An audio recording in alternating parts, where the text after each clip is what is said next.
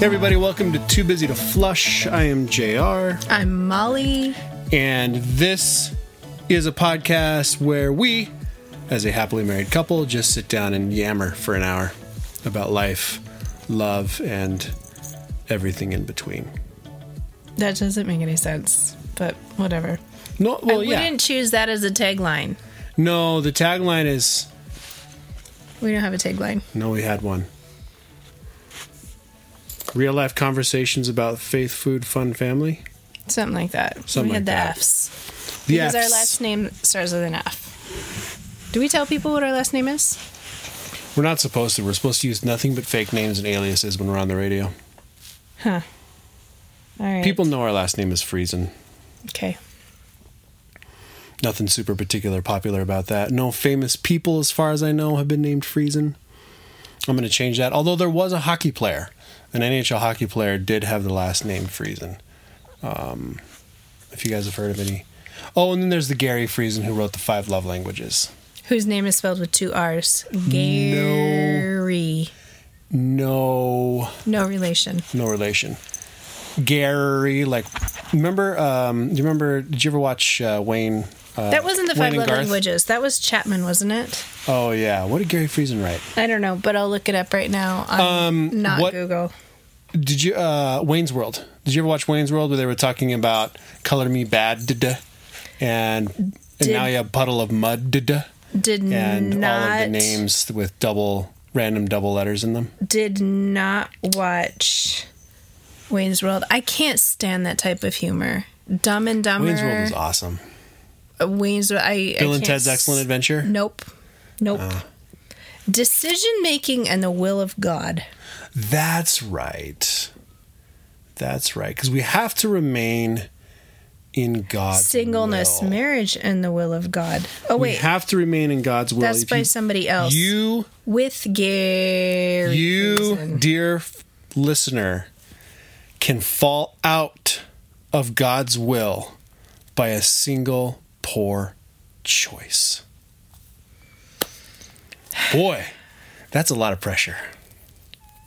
I'm not feeling up for... You're not feeling up for my sarcasm? No. That was a sarcastic comment for those of you that might have just started squirming a little bit in your seats. I was being sarcastic. I mean, if I'd known we were going to go down this route, I could have prepared a treatise on what does it mean to be in God's will. But if you guys want... Now I have to Google this to see if I can actually find an article that's a recommendation. I had a seminary professor named David Powlison, who I'm pretty sure has actually written a book on God's will. And he used the phrase, the guardrails of God's providence. And what that meant was God gives us very clear guardrails of do and don't behavior. And then he gives us, for example, whom should I marry? Don't marry an unbeliever. Marry someone who's a believer. So these are the boundaries on which you are very clear. And then there's a lot of wisdom contained throughout all of Scripture. I'm saying a lot because I have no idea what I'm talking about right now, and I'm trying to Google something right now. You're being quite biblical, though. I like it.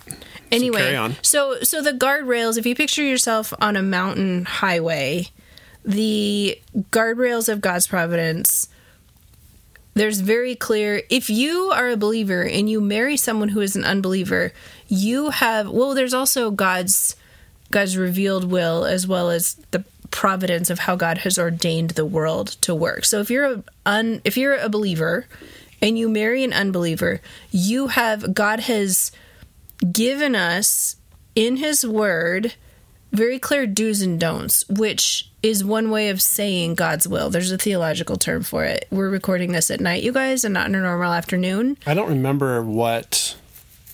And anyway, so you are outside of God's revealed will. Yeah. If you marry, as an example, if you do something that God says you shall not do this, you're outside of God's revealed will. And just like the Proverbs teach us, do this and you shall live.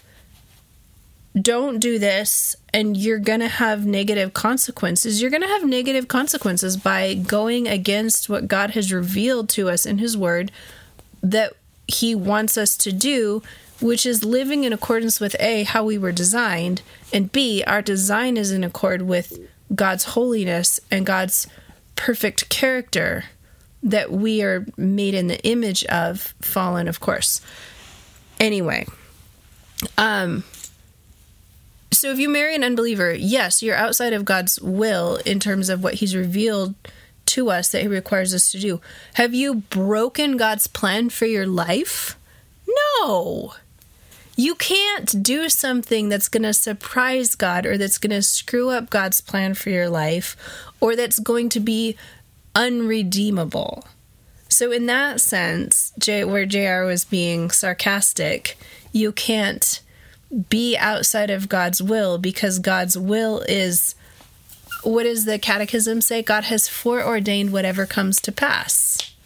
Mm-hmm. And so you are within God's will simply by existing, and we then live according to that will by trusting him and obeying his word, knowing that what he has willed in terms of what he wants us to do, what's best for us is living according to his holy character. Yes, and I feel suddenly compelled to start complaining about K-Love Radio now that we were listening to on the way home. They're doing a fundraising drive. But I'm not going to, because I'm not going to be one of those podcasts that sits around and whines about mainstream evangelicalism and all of its faults, because it's just not worth my time.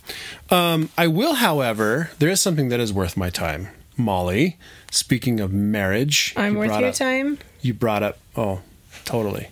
Good. Our listeners, the show is worth my time. You mentioned marriage, and your group Cane of Ox, you're going to be Cane of Ox, released a new video series that I liked. I think it's necessary. I think it's needed. I liked the content, and I liked where it's heading. Can it be spurred into being something viral? Remains to be seen. As you know, content on the internet kind of gets lost in content on the internet. Excuse me.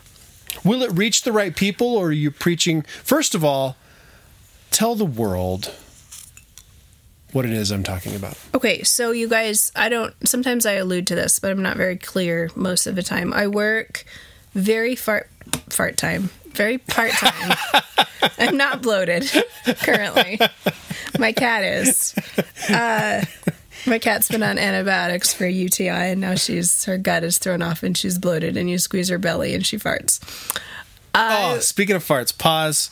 So we're at judo tonight. We are so off track right now. We're at judo tonight, and there's hardly anybody. Tuesday nights are kind of a toss-up on who shows up, because a lot of folks have wonky work schedules. Like, we got a lot of police officers, and they got shift work. And anyway, so Tuesday night was pretty thin tonight. It was ourselves, myself, Titus, and Elizabeth. And Elise doesn't do the second class because it's typically more advanced. And our two instructors, who are a married couple. And then, of course, there's our competition coach, Josh, who is primarily working with his son, Alex, and prepping for the big national tournament coming up in November. So Titus is working with another student, Liam. Mr. and Mrs. Allen are currently working together, and I just decided, well, I got kind of my knees being funky again, so I was like, well, I'll just have Lily work on turnovers and some holdouts. So we're working on and I'm laying on the ground, and she's turning me over and doing certain things, and she gets around to do a hold down on me, and I'm kind of just throwing her. She rolls really well, so when she does a hold down or turnover, I would pick her up. I grab like the inside of her thigh and tuck her head and roll her over, and she does this really pretty, like, just roll and sits right up again, and restarts. And the first time I did it, I grabbed her, and I hit her stomach or something, and she farted like right there in my face. And then she moved again and farted like 2 more times each time she moved. She starts giggling, and I look at her, I'm like, really? Seriously? she just starts laughing. I'm like, Okay, I have a question really? for you guys out there with multiple kids. Do you have a kid who is gassier than the others? Because it's really interesting because, you know, just kids' personalities in general, I've been fascinated with recently. And they come from the same basic DNA, right? And they look different.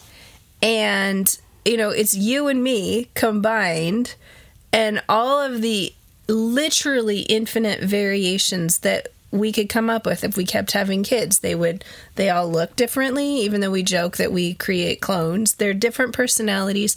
They have, you know, totally different health challenges and fears, and they're being raised on the same food in the same environment. And Faith is not being raised in the same environment. Well, I mean, she's got 3 older siblings. No. What I mean is the physical environment. So, for example, a lot of people have health issues because there's hidden mold in their houses. Right. Or, you know, our kids, well, this is actually not entirely true because the 3 other kids up until Elise was 1 and let's see, then Lily was 3 and Titus was 5. They drank city water with chlorine in it, and chlorine kills your gut bacteria. Just like it kills the bacteria that's in the water, it's bad for your gut, in my humble opinion. Faith has consistently, we have a well at our house, and she was born into this house, so she's never bathed in chlorinated water. She's never consistently drank chlorinated water.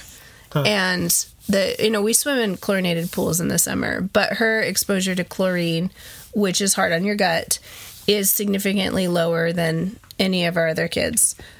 Anyway, it's just really interesting to me how particularly Lily and Titus are so close in age and in everything else, and Titus has allergy issues that Lily has never had, but Lily just can rip it up like none of our other kids.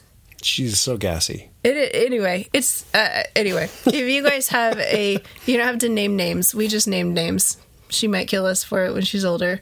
But if you have if you have one kid who stands out, or if you're like, no, you're nuts. Anyway. I don't even know how we got on that topic. You were talking about Lily Cane of farted Ox. in your face. Cane of Ox. Oh, right. fart-time joke. Part-time job. So I work part-time for an organization called Cane of Ox, which Vox is Latin for voice, and Cana is an allusion to the wedding at Cana. So we're kind of loosely referencing marriage. And we're not a Christian organization. It's a natural law based organization that provides science, natural law, philosophical based reasons to support a traditional understanding of healthy marriage and sexuality. And what we have historically focused on, it was founded by moms, and almost everybody who works for us is a mom and prioritizes our mom life.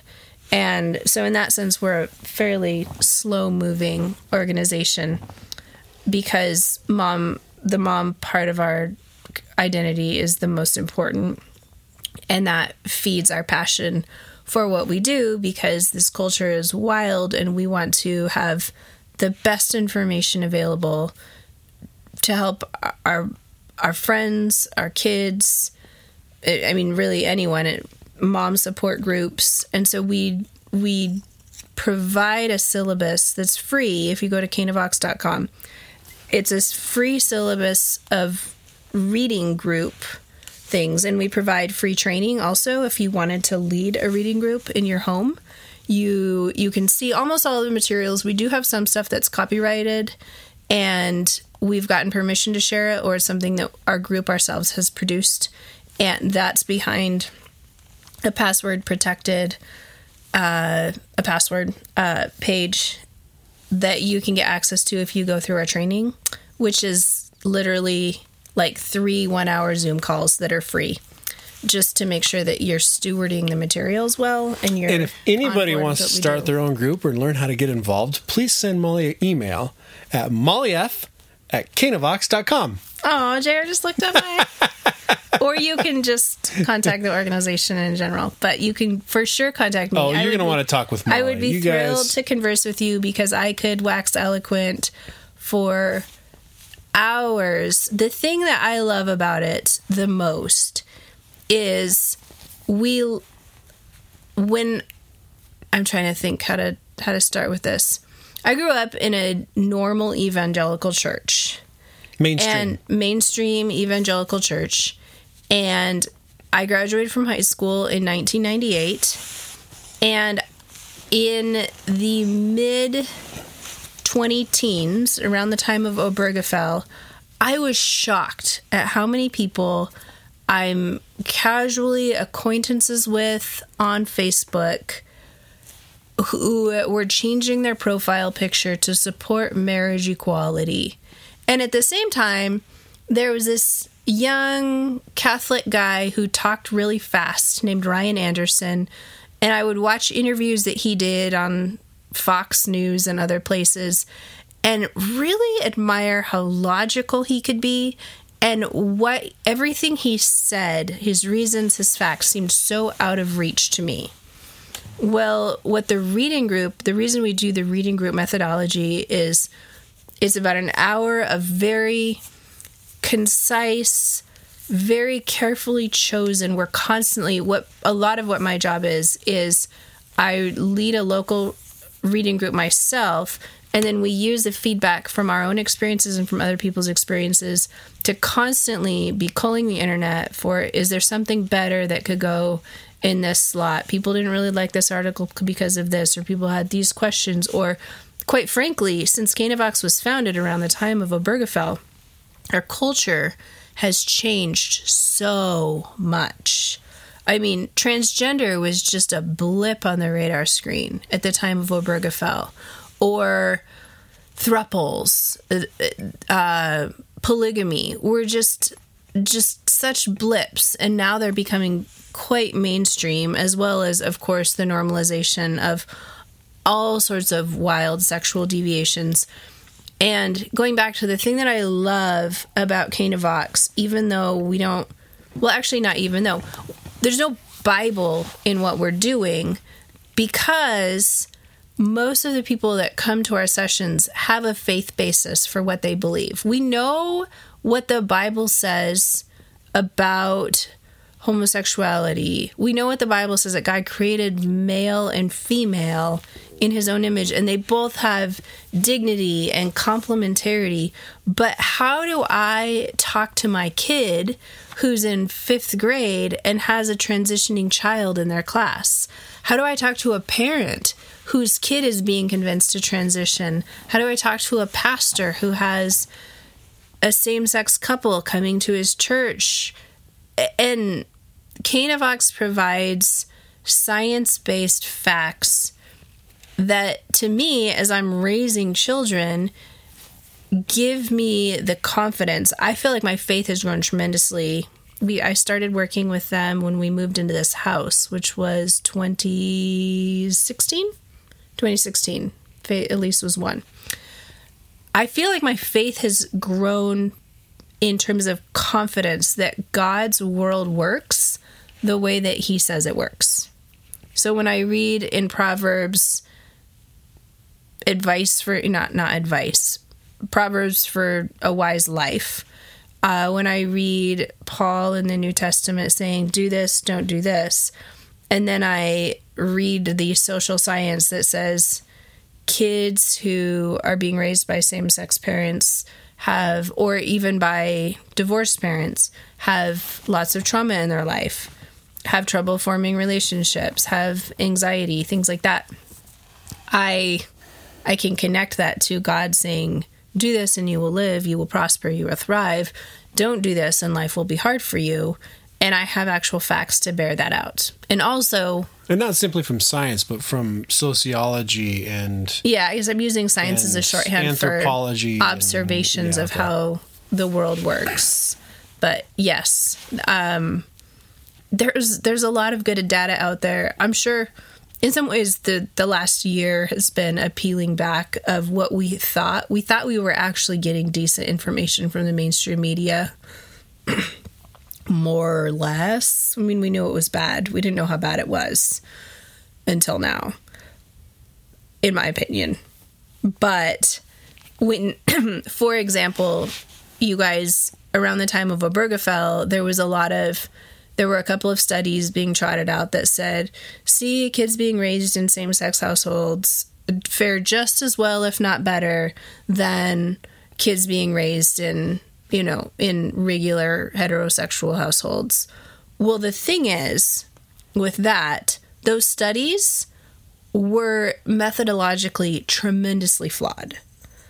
For one thing, the way they solicited participants in the study, if you want to do a good cross-based study, you would, for example, a good methodology, which has been done and has not shown similar outcomes between similar people, you would go through the census data and you would find same-sex households and you would have a huge sample size and it would be representative of all same-sex households in America. The way these studies that were trotted out for Obergefell were done is they advertised for them in magazines for gay people. So these upper-class gay parents opted into the study. You never opt into a study and think that it's going to be methodologically sound. So they opt into the study. Do they have an agenda when they're opting into a study about how their kids are doing? Of course they do. And then they ask the parents to rate how their kids are doing.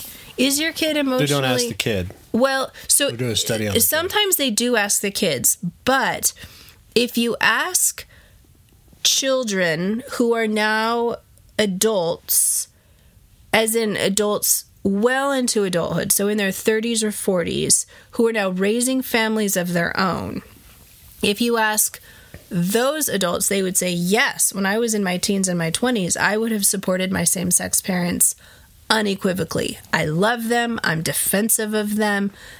I'm also, even if I have questions like, gosh, I love my two moms, but I sometimes wonder where my dad is because I know I have a dad and he's half of my identity and I wish that I knew about that part of myself. I wish that I had a dad who could do dad things with me because my two moms are great, but two moms don't equal a dad. And I can't say this out loud because it would hurt my mom's feeling, but I wish I had a dad. So things like that, they don't have the freedom to say that until they're no longer financially or emotionally underneath their parents.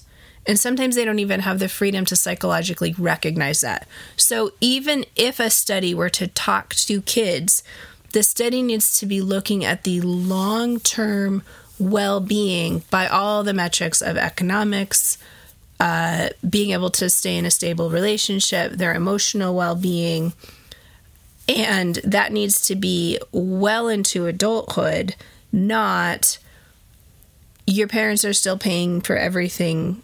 You wouldn't dare say something negative about the parents that you love and you're defensive of. And of course, we know, Molly, as parents, that we think, well, we don't always think this, but we think we're doing a pretty darn good job, right, at raising our kids. I don't think we're doing a great job, but I don't know. So I mean, there's always the bias of, well, I'm doing a great job with my kids. I want to tell people I'm doing a great job with my kids.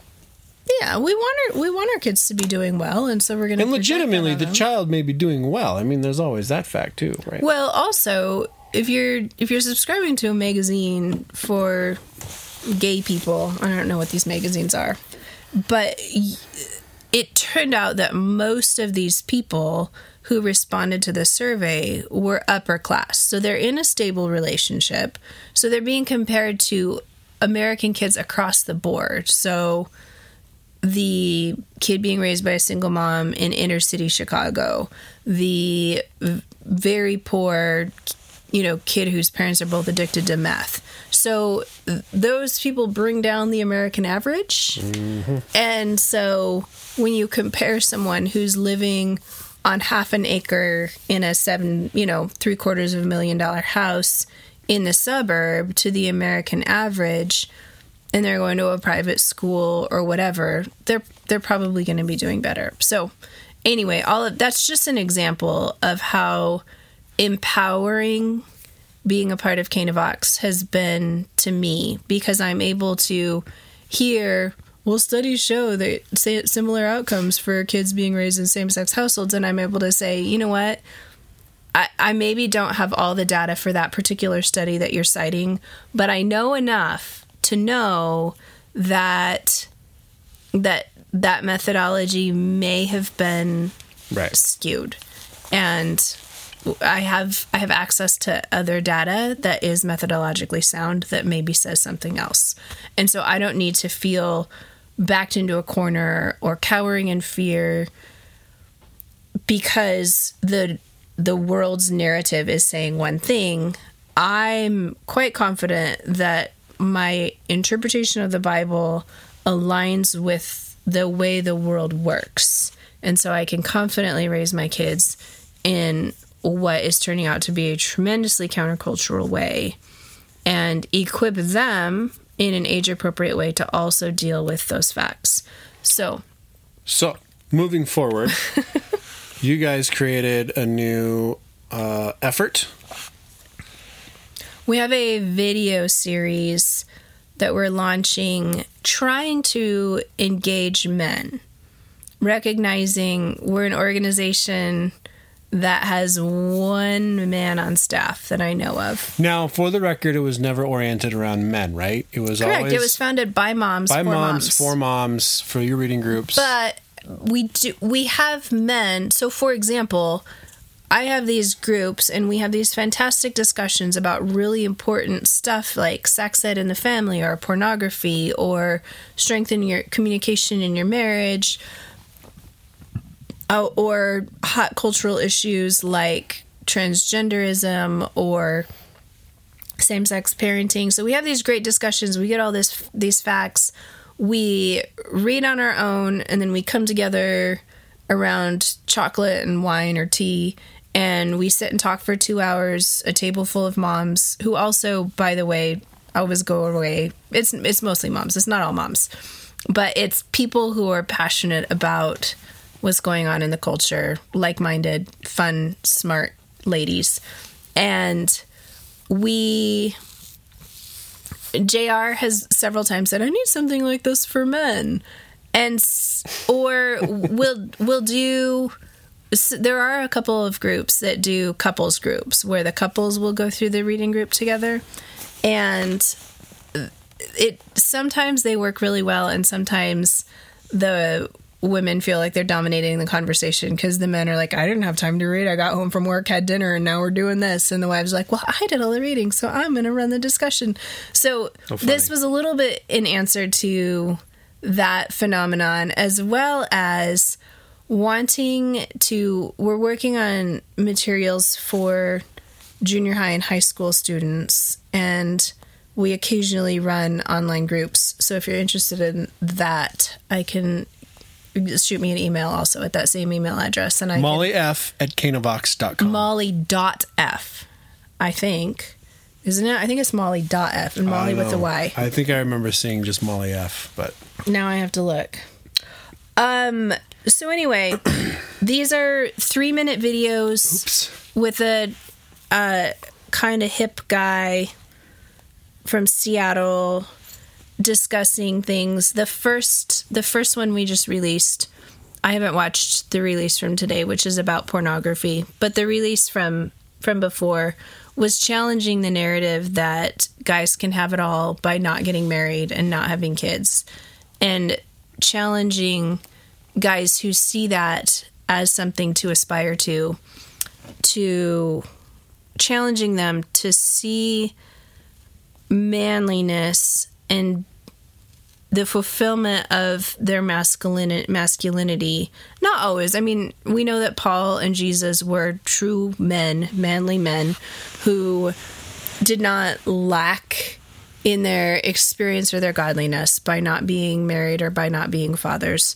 But by and large, men mature and fulfill a lot of their manly identity by getting married, settling down, not pursuing this perpetual adolescence that is idolized in American culture right now. So it's a very punchy, I thought the content of it was great.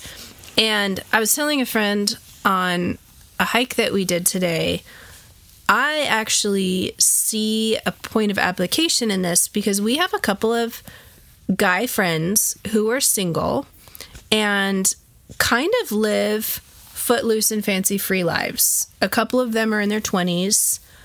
One of them is in his 40s. And our 10-year-old son, Titus, aspires to that lifestyle. He looks at what they do, and they're always buying fancy new ski gear every season, new mountain bike, get to go wherever they want, whenever they want. He knows because we talk about, you kids are a lot of work. You're expensive. No, we can't do this. You know, we have 2 kids who've never been on an airplane. They hopefully will soon, but they've all been on a helicopter except for Faith. Yeah, but not because of something we did. Because of that one of those single guys. Right. So Titus is looking at these single guys and thinking, that's what I want. I want what they have. And even now in his 10-year-old brain, I'm trying to help shape his worldview that first of all, what they have seems great from the outside, but I know for a fact that all of them would love to find somebody that they could marry. And they all love kids. Do you think, man, I've always kind of, so there was a movement, how do I say this? I don't think it has a phrase for it yet. You know, the wine drinking mom who's over her kids on Instagram movement. Yes. You know, they're family oriented, but there's like this new joke now that my kids are driving me to drink sort of thing. Mm-hmm. Do you also think, which is so overplayed in my mind, right? That kind of thing, but even just in how you and I talk with the kids and interact with the kids, do we show enough joy, or are we always frustrated, or are we always yelling? Do we have too many jokes about having too many kids and having too many kids and kids being expensive? You know, are the jokes subconsciously detrimental to our children with their worldview on marriage and family? And their identity, their self-worth. Yeah. Do we have, I mean, this is a legitimate question. I know. Is there too much of that in our sphere with our children? I think that we for sure probably go in phases where there is too much of that. I think that the more stressed out and frustrated and financially strapped we feel, the more we bring that down on the kids. But also, I don't want to pretend like they're not expensive because no, because they are. Well, they are, but I mean, they're. Oh, Elise.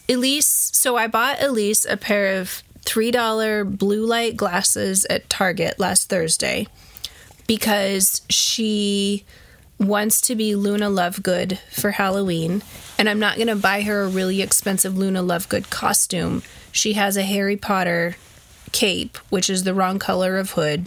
Ravenclaw is blue. Gryffindor is red. But we have blue scarves. I got felt and painted white stripes on a cutout the shape of a tie. And Luna has these, I can't remember what they're called, spectroscopes maybe. Anyway, she has these glasses that are glittery and have like fingers coming out from the sides of them. And I have glitter foam that I knew I could cut out and tape onto the glasses. Well, I actually did the foam taping, and Elise wore them for about 30 seconds and then took the foam off and has been wearing the glasses. Today was the first day she didn't wear the glasses for most of her waking hours. I was going to say, she wore them today, but most of the waking hours. She wore them to, let's see, Thursday she didn't wear them. Friday she wore that she went shopping with my mom and she wore them. Saturday, I don't remember what we did. Sunday, she wore them to church. She wore them to Sunday school. She wore them to church. She had people asking her if they were real glasses. And then she comes up to me and says, "Are these real glasses?" And I'm like, well, they're not imaginary. They're something you can Define touch. Real. Yeah, define real. Do you need corrective lenses in those glasses? No. I knew a lot of kids in college that would just rock clear lens frames all day long. I had a mom who asked Elise if they were real glasses, and Elise goes, "I don't know." And she said I said they're blue light glasses, so in the sense that they're not just clear lenses. Yes, they have a purpose. The purpose was for a Halloween costume, and she has completely discarded. Now she wants me to buy her another pair that she can have as her Luna Lovegood ones and just keep these. But the mom said, "Oh, I bought a pair of blue light glasses to hide the bags under my eyes." She also has 4 kids. But hilarious. Anyway, where was I? Oh, Elise says, another mom comes up to me and says, "Oh, Elise got glasses." And I said, "No, Elise did not get glasses." She said, "Oh, my daughter got glasses this week. And she was, one eye is fine, and the other eye was 1 click off." And I was like, "You bought her glasses for that?" And she said, she's a middle child, and to her, if we did not get the corrective lenses for her, this is actually a really interesting parenting aspirational moment for me. She said, this child, if we did not do this for her, it would be a tangible way that not just in her words, but also in her heart, that she would feel slighted and unloved and uncared for. Huh. And so she said, it was worth it to me to spend the money to buy her the glasses as a way of expressing my love for her. And this is where I got really challenged. And even if she never wears them because she doesn't actually need them, that money was worth it.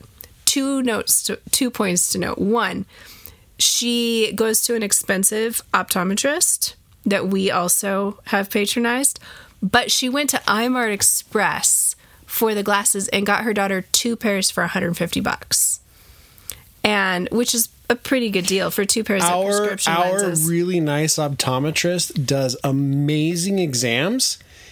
His prices on glasses are way overpriced. I love the man, but so this mom had no problem getting the prescription from him and then going to iMart Express. I don't have any problem doing that. I do that with him all the time. Right. And then there was another mom actually standing in the circle talking to us, and she goes, "Oh, the glasses I'm wearing right now will cost me $25 online." And I was like, "With the prescription lenses?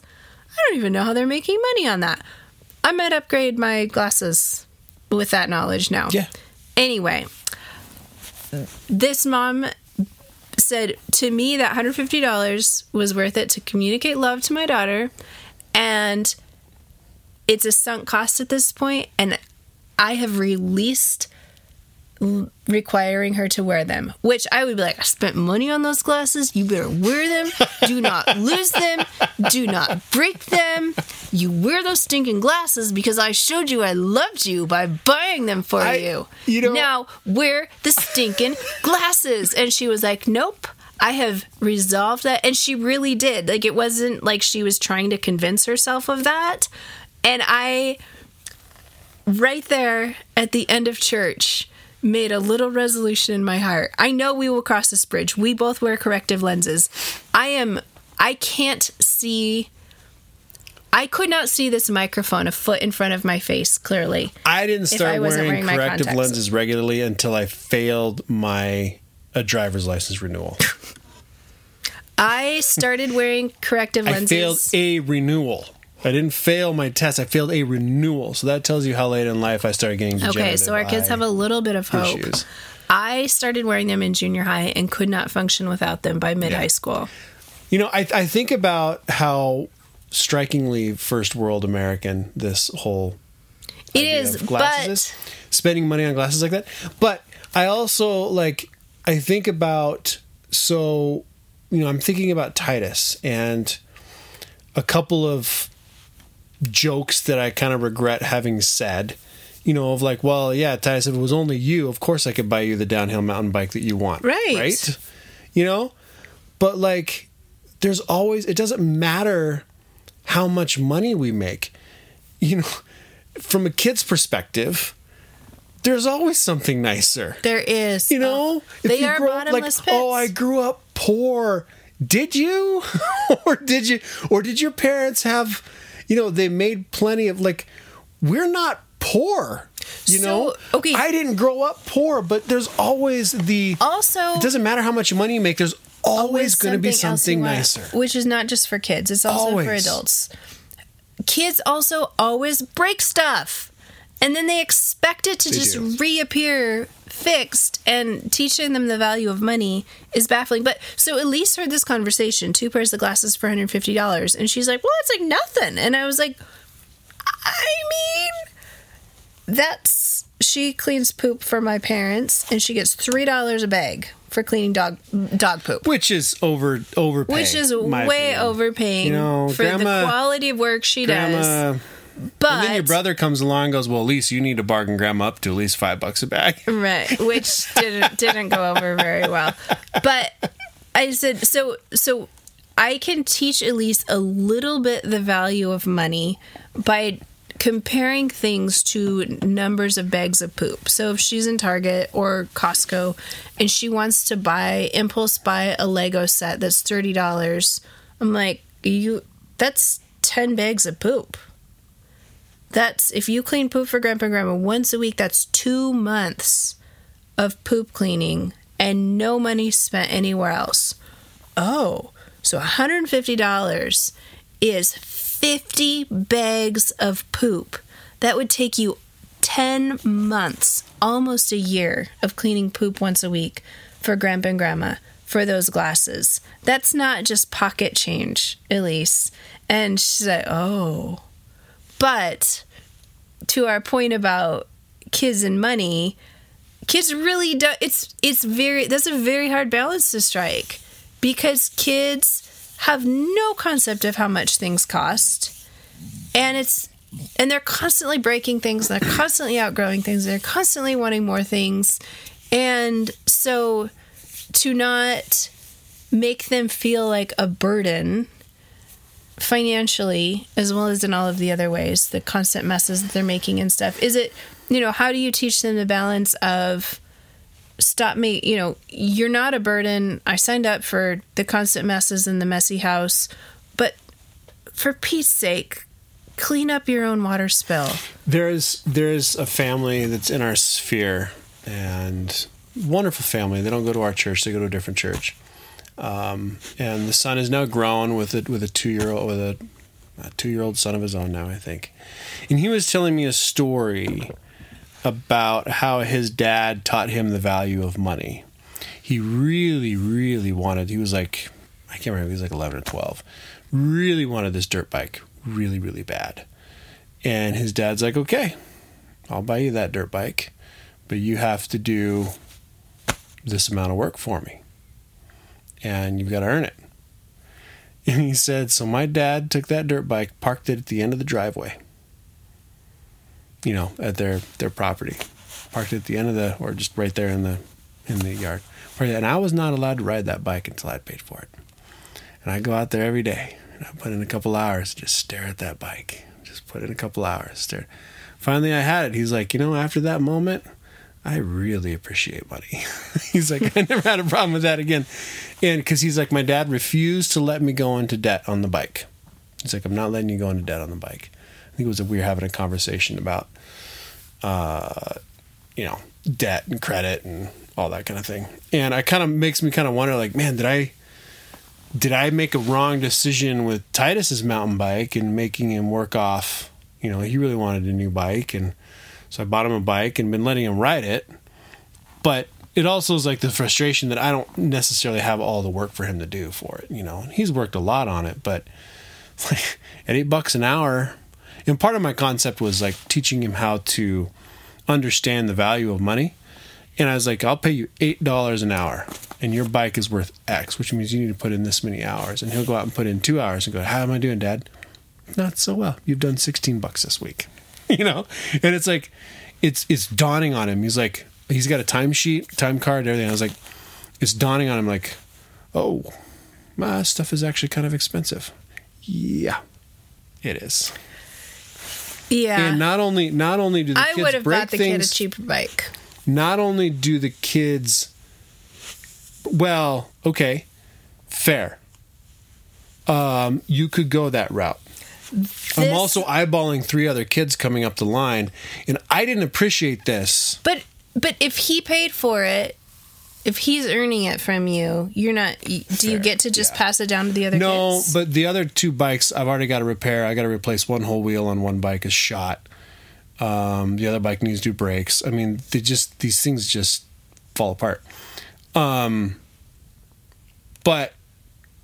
you derailed me. I forgot what I was going to say. You're trying to teach Titus the value of money, and he's realizing that there was something else, but I forgot what it was. So, anyway, kids are hard. You know what? Life is hard. Finding balance in all of life, I'm feeling, is tremendously hard right now. It's an area that I'm wrestling. Speaking of finding balance, though, I don't know. Those of you that don't follow us on Instagram, actually, I didn't post this on Instagram. We did. I took Titus and Elizabeth to a judo tournament in Colorado, and we camped in the van. The van has beds and lights and power now, and it was wonderful. And it was a good road trip in terms of like I've got lots of little notes like we need this here and that there and those little things. But the kids took home silver medals. Titus took home a silver medal in 2 different categories. His category, 9 and 10-year-olds in his weight group, and then the 11 and 12-year-olds in his weight group. Both our children lost every single match. Titus won every match in Colorado. Clean sweep. Salt Lake. Went undefeated in Salt Lake. They lost every match. I am proud of them because they continued to compete. Okay, let's moderate what you said just a bit. Every single match. Lily had 2 matches against the same girl. Mm-hmm. So it's not like she had to keep going and going and going and lost and lost and lost. Titus lost 5 matches.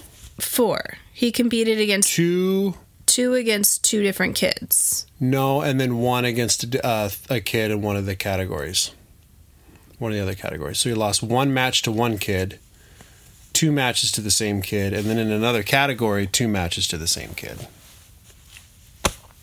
I'm really confused because on the podium there were only 2 kids for both of his. Apparently one was not there. And didn't get the medal? I don't know. Okay. Anyway. He fought 3 different kids. How does that... Character building. Oh. I am thankful that they lost. Yeah.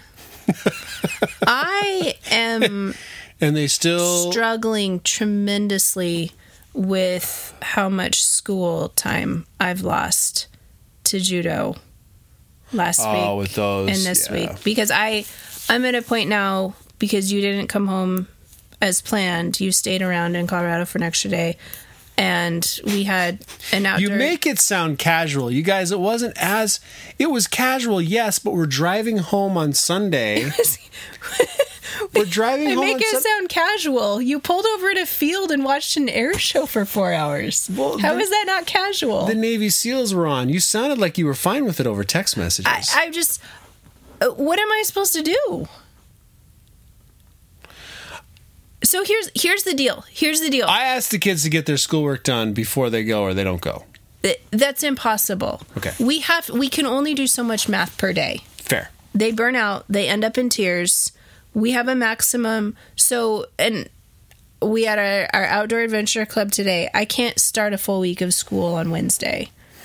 And so we're going to hit April and May, and you're going to want to drive around the country, and I'm going to be like, no, we don't drive around the country. We did judo tournaments. We did hunting. You want to take Titus hunting this week? No, I never. No, you did. You told me last night you want to take Titus hunting. I was going to see if your dad wanted to take Titus hunting prior to elk season. I don't think it's going to happen, or if he's planning to shoot a deer with Titus in the tree stand. Okay. Anyway. No, I mean, so as you can tell, struggling dear listeners, we're still figuring this out as we go. I'm struggling with the balance of you want to go do fun things with them, and I feel a responsibility to educate them, and I'm also a homebody who doesn't really want to go do the fun things. And if I say no, I'm a killjoy to both you and the kids. And if I say yes, I'm not educating them up to my own internal standards. This could work out well for our children. They could realize the value of getting work done, or they lose privileges on something. If Titus can't get the work done that you want him to get done, he doesn't compete in a tournament. Education always comes before sports. Okay. Yeah. I had edifying things that I felt like talking about today. I think this is a great conversation, but we can talk about your next topic. I'm excited to see the Telegram channel. I can't remember when we started recording this, but I think we're about an hour. Yeah, no, not yet. Okay. Well, I shared this on my personal Facebook 3 years ago, and it came up as a memory, and I thought it was fantastic. Despite the popularity, this is some guy named Russ Whitfield. I don't know who he is. You guys could probably Google him. I'm not going to bother it. Don't Google him. Look him up on DuckDuckGo. I'm having trouble. It's like Google is like Kleenex or Xerox. Like it's an actual verb now. Yep. Google something on DuckDuckGo. So Russ Whitfield says, despite the popularity of the no judgment doctrine in our culture, the fact is we want to be judged from the outside.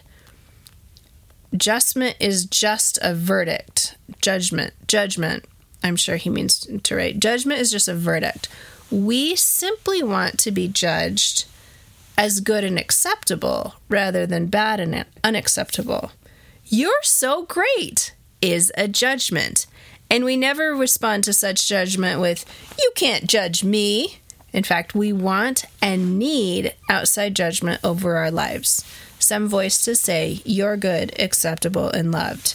It never works to simply declare this over yourself. Here's the tension for humanity.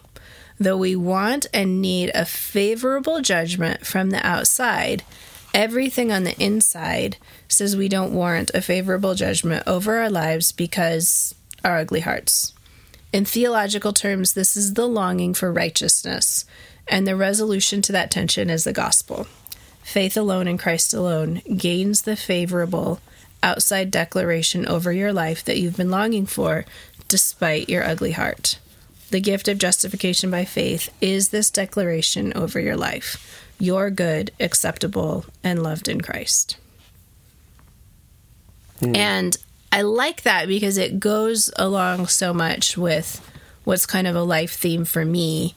And when I talked a couple of weeks ago about the teeter-totter that I find myself on so much, is that in order to have that sense of being, as he says, good, acceptable, and loved, what I find myself needing to do is to push others down, find ways that I'm better than in order to feel good, acceptable, loved, worthy, right with the world, right with God, however you want to phrase that, standing in positive judgment, receiving a favorable judgment. And what we need to do is what I focus on is taking myself off of that comparison spectrum and coming one-on-one before the face of God for the favorable judgment that I receive only through Christ.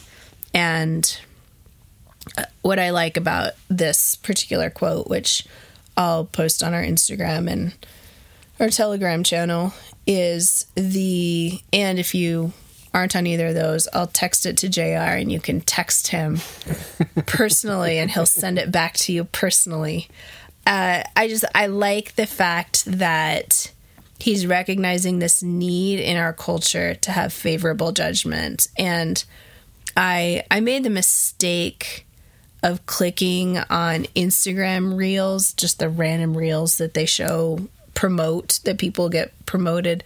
And one night while you were gone on one of the judo trips, and then spent, I don't know, 30 minutes, 45, I don't even know how long, just totally went down a rabbit hole of watching video after video and all these people dancing. I don't know, I'm not a big selfie person. I'll take selfies with my kids so they have a record of the fact that I was in their lives and they like me making silly faces on camera with them.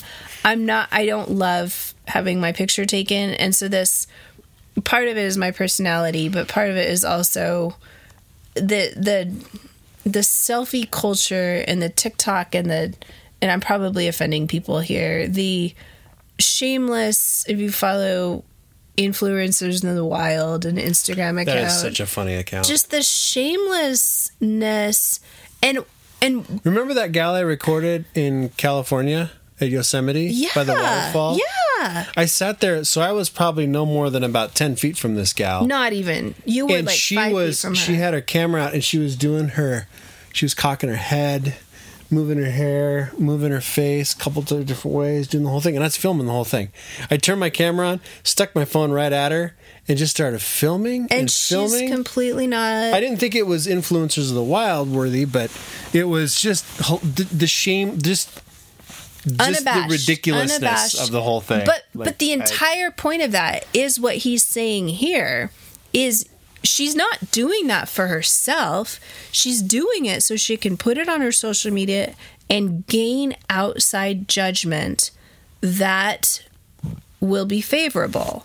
She's doing it. Another one on Amazon. Have I talked about Modern Love on Amazon Prime?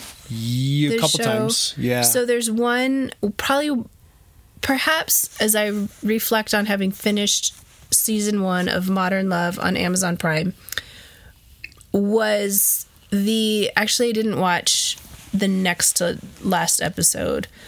Anyway, I watched most of it. There's an episode where this couple is on their second date and he very clearly knows that she's out of his league. And it starts with them going up an escalator and she's got model looks and he's just this dopey dude. And they're going up an escalator and it's very artfully filmed because you see guys following her as they cross they're going up, and as they cross the down one, every guy who's going down follows her with his head. Until it's uncomfortable for him to follow her with his head. And this guy who is her date and is standing behind her and, a step below her is just, you can see him trying to process this in his brain, that I'm on a date with her and every dude she passes is ogling her. And then they get in this awkward situation and he ends up hospitalized, and even though she's literally doesn't know him at all, this is her first time at his apartment, she stays with him through this surgery that he has because he cut himself on some glass. It's fascinating. It's such a great... It's so great. He wakes... This is a little bit of a spoiler alert, but it's still worth watching. He wakes up from anesthesia, and she's in his hospital room, and he's like, "You're still here?" And she's like, "Well, yeah, why would... you need me here. I brought you to the hospital." And... It's very kind of her. Did he cut something on the date? Yes. He fell on a glass and cut a nerve in his arm. Whoa. And the glass gets lodged in his arm. So he had to have surgery to repair the nerve damage immediately. Okay. It's a little bit far-fetched, but it gets him in this situation. Well, he didn't do it on accident. I mean, this is a reality show, right? No. This is... It is based on stories that it's loosely based. It's a dramatization of stories that people sent to a column in the New York Times called Modern Love. So people sent their stories. Because when I hear Modern Love, I figure it's going to be a show about gays and transsexuals. Well, there is one episode on with a gay couple. No, there's an episode on children. No. So no, it's tremendously thought-provoking. This whole season has been, because the first episode, if you guys are interested in it, I'm sorry. The first episode is I'm sorry. The first episode is a gal who ends up being a single mom, and how does she cope with being in New York City? It's all New York City. How does she cope with being a single mom in New York City, who, when she has medical emergencies, when she's tired, when she has to work overtime, who covers for her? Who's looking out for her best interests as she's dating, sort of thing. There's an episode where this guy has created a dating app, and this gal's interviewing him about it for a magazine article or a newspaper article or something, and she asks him, have you ever really been in love?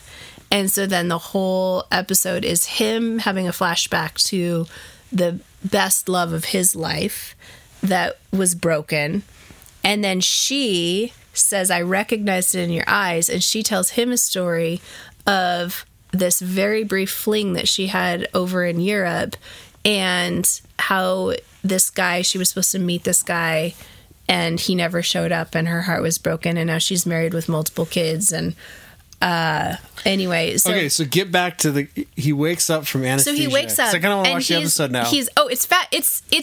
It's really thought-provoking. It's the whole Wicker Park thing with Josh Hartnett and Diane Kruger. I didn't like that movie. He shows up at the airport right before, like, whatever, the train station, and she turns around and somebody falls on their knees and Coldplay is playing in the background. It is totally different genre. Okay, all right. Totally different genre. But the point of it is kind of weird and going back. No, it's whatever. not. No, going back. It's very sweet because they're both honest with each other, and she's like, look, to be really honest, I'm Instagramming this whole thing too. I'm not using your real name, but I'm looking for likes because this is a crazy story. I haven't left. She hasn't left him alone at the hospital, partly because there's something in it for her. Yeah. On her social media profile. And he's like, oh, you getting a lot of likes on it? And she's like, like 80 likes. And she's disappointed at how few likes she's gotten as she's live Instagramming or drawing out this very fascinating story. And then she admits to him later on that the whole guys following her in the subway thing is that she and a friend in high school had a competition, and they honed techniques of making eye contact with men and biting their lip or something. So with every guy she passed on the escalator, she was pulling him in. She is so addicted to the sense of her sense of self is so dependent on attention that she gets from other men that even when she's on a date with a guy, she can't help but try to catch the eye of every man she passes. Can you imagine being Mr. Dopey going, there is no way I can keep her attention? Yeah. I mean, and so this plays out, and forget it. I'll go find an ugly chick with a good self-esteem. Well, no, I mean, it actually, part of the reason I like the episode is it doesn't one with some confidence. It doesn't resolve 100%, but it resolves enough that they're you know how when we have friends what happens? You know when we have friends over and it gets dark and we have a campfire, we're at our cabin and we're camping, the quality of conversation goes up the later it gets and the loopier usually. That's true. Usually. And there's something about night and darkness and just a little bit of light where you can kind of see people's faces. And people get super introspective, super reflective, and start saying things or voicing thoughts or feelings that they normally wouldn't express in the light of day in another context. Right. So they kind of have that experience as they're in this hospital room together in the middle of the night, and they're there for hours and hours, and they just kind of keep peeling back layers of honesty and vulnerability. And when you are able to be, I mean, again, this is a basic human desire or need. We all want to be, if it weren't 10:30 at night, I would have a better phrase on the tip of my tongue. But we all long to be known for who we really are and loved in spite of it. Right? Isn't that kind of a basic human longing? And so I think that this episode gets to that, where she's so into the social media likes and she's milking this situation with this guy for social media likes. But then for her to be able to say that out loud to that guy, and he can't turn around and run because he's stuck in a hospital bed. And she's not... Otherwise he would. He'd be gone, ladies. Well... Don't use that tactic.